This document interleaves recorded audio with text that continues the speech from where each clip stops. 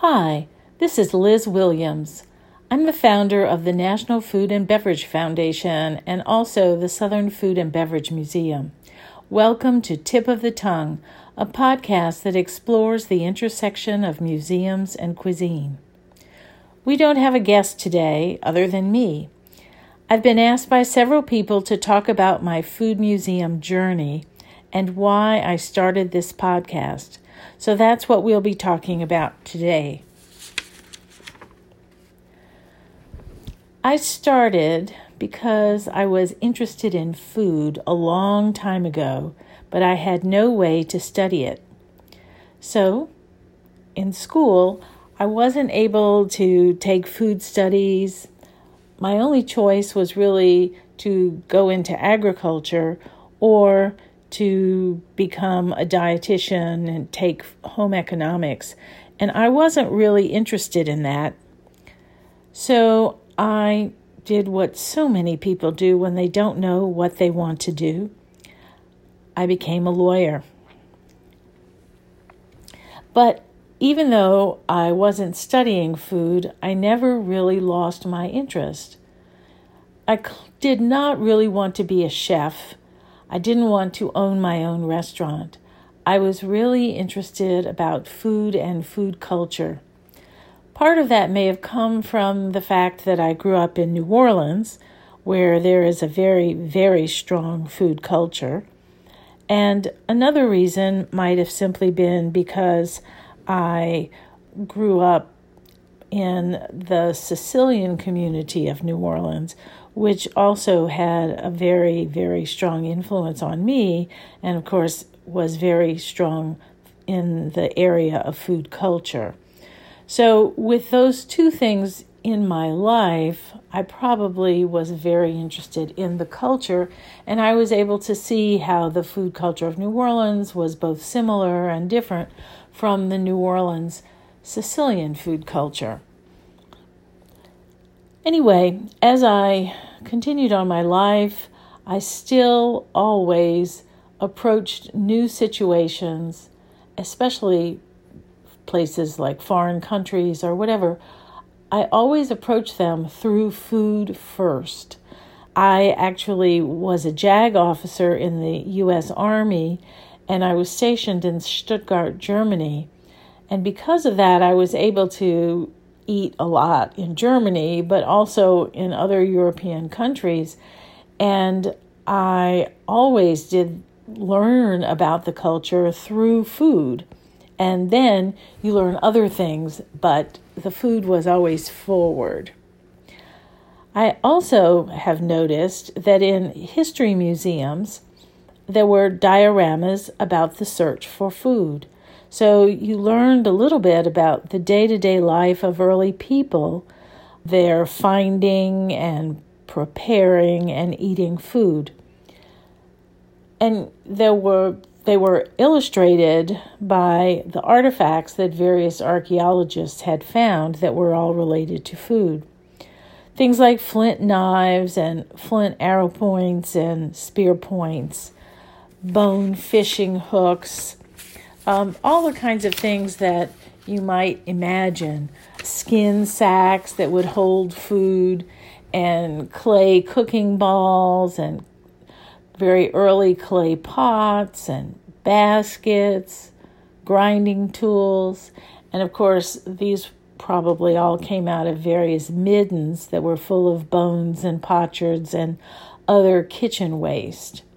And of course, today, anthropologists and archaeologists are finding fossilized remains of all sorts of things other than bones. So now they're finding that through DNA and other kinds of analysis, they can actually see what people ate that was not so long lasting. So the vegetable materials and things like that. And I think it's even exciting to find out about the remains chemically determined to be things like brewed spirit things like beer or something like that early on. I think that's all very exciting. fermentation was something that was happening naturally, and so whether anyone had to invent it or not is not necessary. But then, after these early days, it turns out that people discovered or invented agriculture. And once that happened, the search for food was really changed, because food was actually put aside and put away for difficult times. And not everybody was involved in the search and the preparation of food. So now people are interested in other things besides food. So historians and anthropologists and archaeologists are looking at aesthetics. They're looking at war, hierarchy, religion, and not looking at food anymore. And, you could almost say that people had stopped eating if you wanted to draw a conclusion about how suddenly the interest in food was turned to something else. And even if you look at museums that have beautiful decorative arts that are related to the table, hand-painted plates or blown glass vessels, things like that, we know that most people did not eat or drink with those kinds of utensils.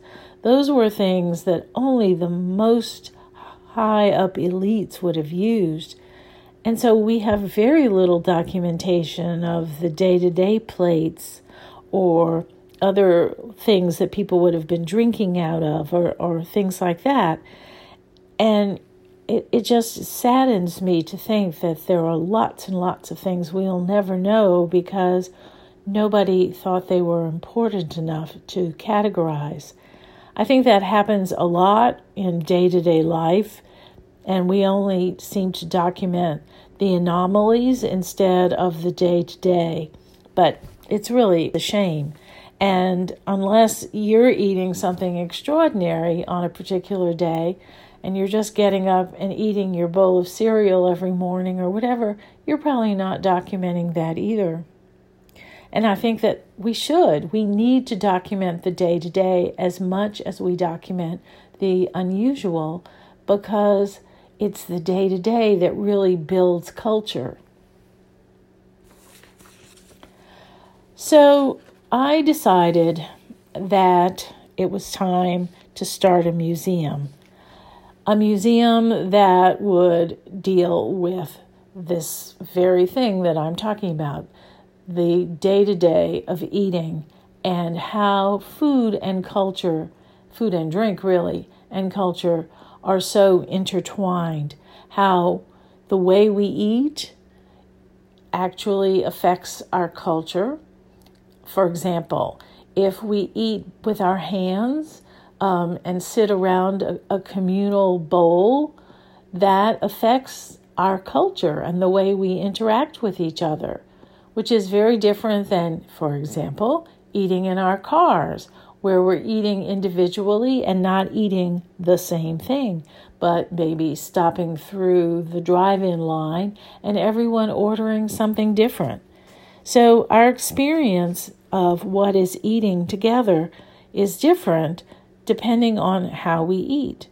And then once our experience of eating together changes, our experience and interaction with each other changes. So that's something that I think we need to be mindful of. We need to be thinking about how our geography affects not only what we eat, but how we eat it. And do we eat a big meal in the middle of the day? Do we eat a big meal at night? Certainly, there was a time when you had gotten up early because we were a mostly agricultural society, and you worked from the time that there was sunlight early in the morning, and you had a very large main meal. And then at night, you might have had something that is more akin to a snack. And it would have been leftovers from the main meal or something else very simple. that means that the family would gather for the main meal in the middle of the day. And it wasn't something that you would then retire from and say, go to bed. Today, we probably eat our main meal in the evening because people are at work, and then the family gets together in the evening, and this is their first opportunity to all eat together. And so in order to preserve the family, we have our main meal at night. All of these things are important for us to observe and to document. So I decided that we needed to start the Southern Food and Beverage Museum. I wanted to do this because I thought that by having something that was regional, we would be able to have a cohesive subject matter. Even though every state is different in the South, there are certain things that are cohesive that make it fairly easy to talk about Southern food. It's also true that if you were trying to discuss the food, especially historically, the food of any of the regions of the United States, the one that has the most resonance and the most history would probably be the food of the South. So that made it really perfect. New Orleans is the place where this museum has opened, and we opened in 2008. It's a place where when you start to describe it to people, they always say, I can't believe that one didn't exist before, because it's not actually the very first food-related museum in the United States, but it's one of the early ones that is much more general and cultural and not related to either a company like the world of Coca-Cola, which is really a marketing arm of Coca-Cola Company, or not related to a particular food. For example, the Mustard Museum or the Potato Museum in Idaho. These are museums that are very, very limited to a particular area or a particular food. And of course, the Mustard Museum really arose out of a mustard shop and a person's interest in mustard and mustard pots. And it's a fascinating place, but it is as limited as mustard might be. Anyway, when I started this, I really was doing this not as a part of any kind of governmental entity. So that meant I only had the money that I could fundraise. And because of that, we started small. I thought it would be better to get started and not just be an idea, because you can talk about it and fundraise for a very long time, and you can be kind of like a dog chasing its tail. You say, oh, we need $4 million in order to open, and then by the time you raise the $4 million, costs have changed, and now you really need $4.7 million. So then you can't open yet. So you have to keep fundraising, and then by the time you get the 4.7 million, you really need 5.2. And so to avoid that, I decided that we would start small and grow rather than try to start big, even though it would be much more exciting to start big. It was much more manageable to start small and then grow. And we were very, very fortunate. I think that we actually had luck on our side, and we opened the museum at a time when the interest in food was really, really exploding. And we found that people would come to the museum, and then they would actually bring us artifacts that they had, things that they may have inherited that they knew were too important to discard, but things that they actually didn't want. And so because of that, we were the beneficiaries, and they donated these things to us. And that allowed us to grow and expand and deepen our exhibits really all the time. So that meant if you were interested in us at all and you came back, say 3 or 4 months later to take another look, we would actually be different and actually be better than we were when you first came. And that, of course, was just good fortune.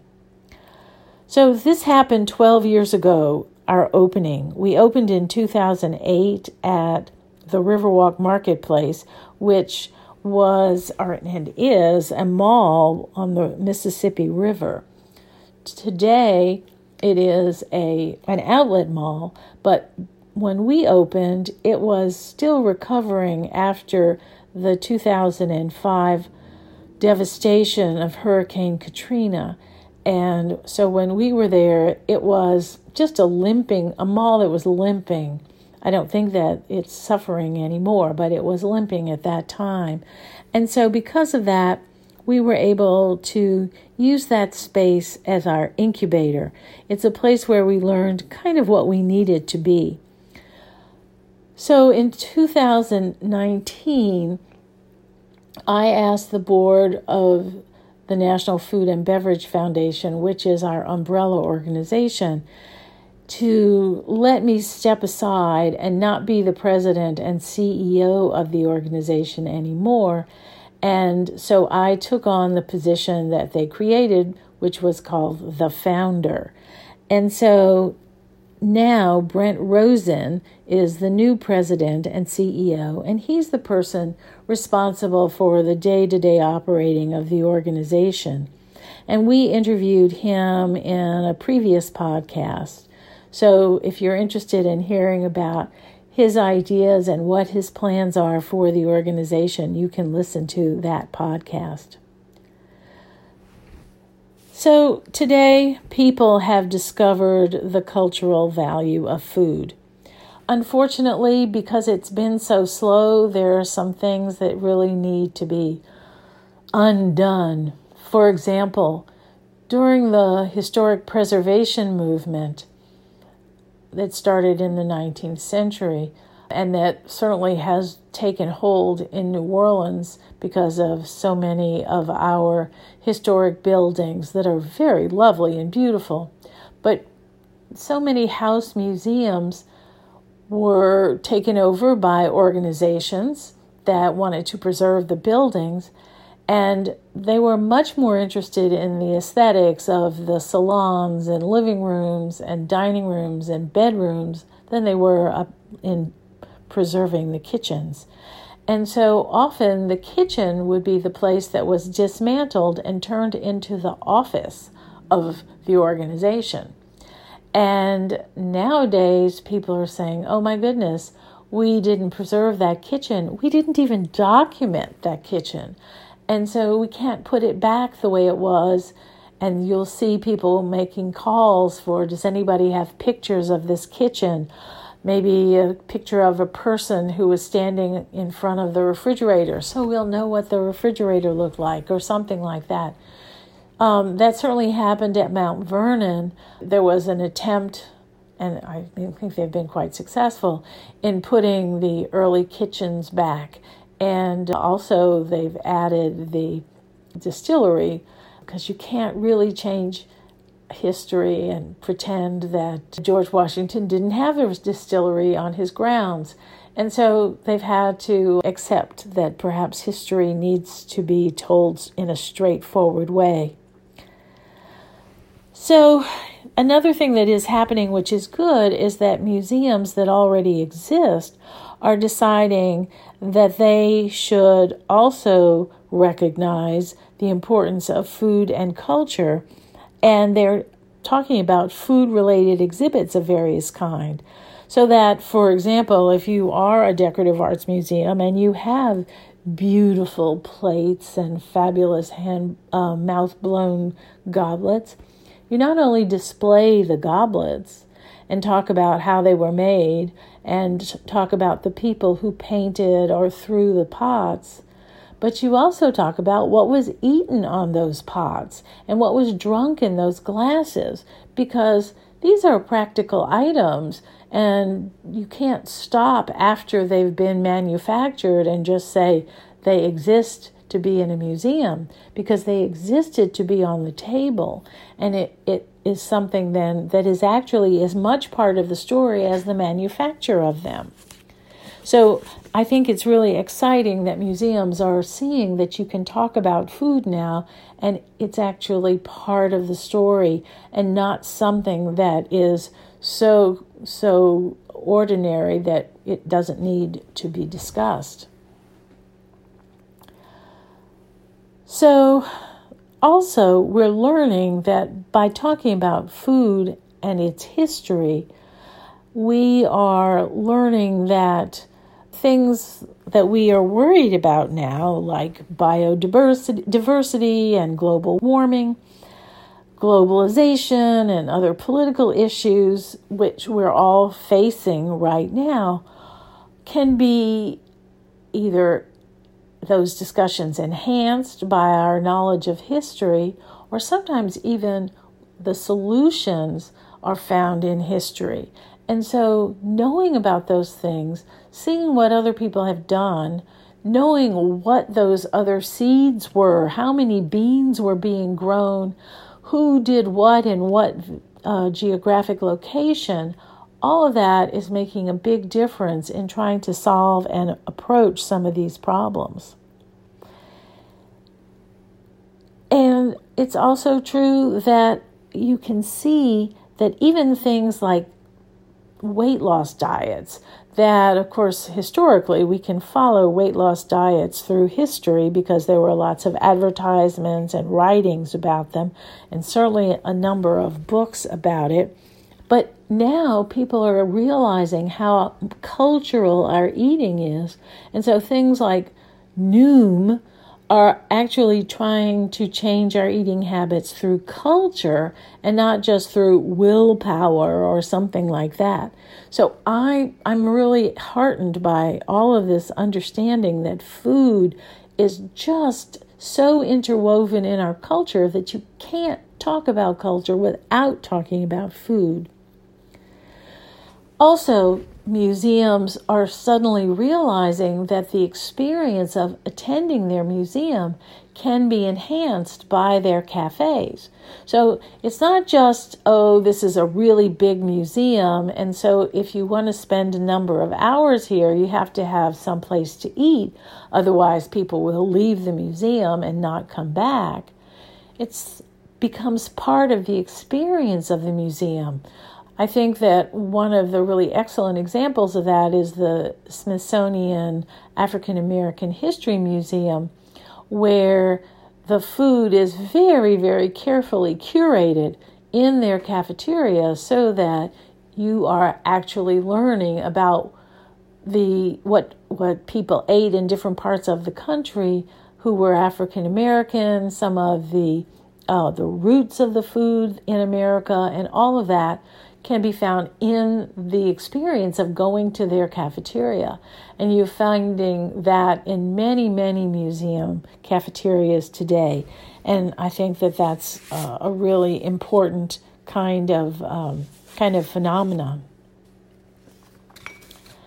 So I started the podcast to explore all of these issues with everybody, not just the people who come to the museum, because you have to be in New Orleans to come to the museum, but so that we would have a way to reach people outside of the ones who are in the museum proper.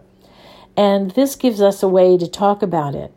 So I hope that on hearing some of what we're talking about today and right now, you might listen to some of the earlier podcasts and certainly to share this podcast with others who may have some of these issues and who know how important food is to the study of culture.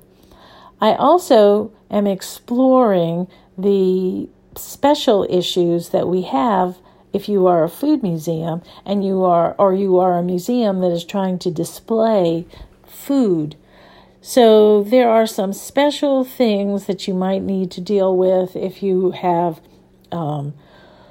pots and pans that are not in pristine condition, there are people who would want to maintain the actual alcohol in old bottles so that it can be studied, because alcohol changes, and you can learn a little bit about all of the styles and mechanics of cans and bottles and all of that sort of thing by having the packaging materials. And sometimes those packaging materials may not be 100% clean, and you can't really clean them as well as you want to without, say, damaging a label or whatever. So some of that is important questions, curatorial and conservation questions that I think people in other museums may want to weigh in on. So that's another thing that we will be exploring in the podcast, because as food museums begin to flourish and as other museums begin to discuss food, then these issues will have to be faced by all museums that go in this direction. So I ask you, number one, to share this podcast. I ask you to subscribe to the podcast. And if you like it, please comment. So thanks for listening to Tip of the Tongue, a podcast on the Nitty Grits Network of the National Food and Beverage Foundation. You can subscribe on Apple Podcasts and wherever you listen to your podcasts. Thanks for listening.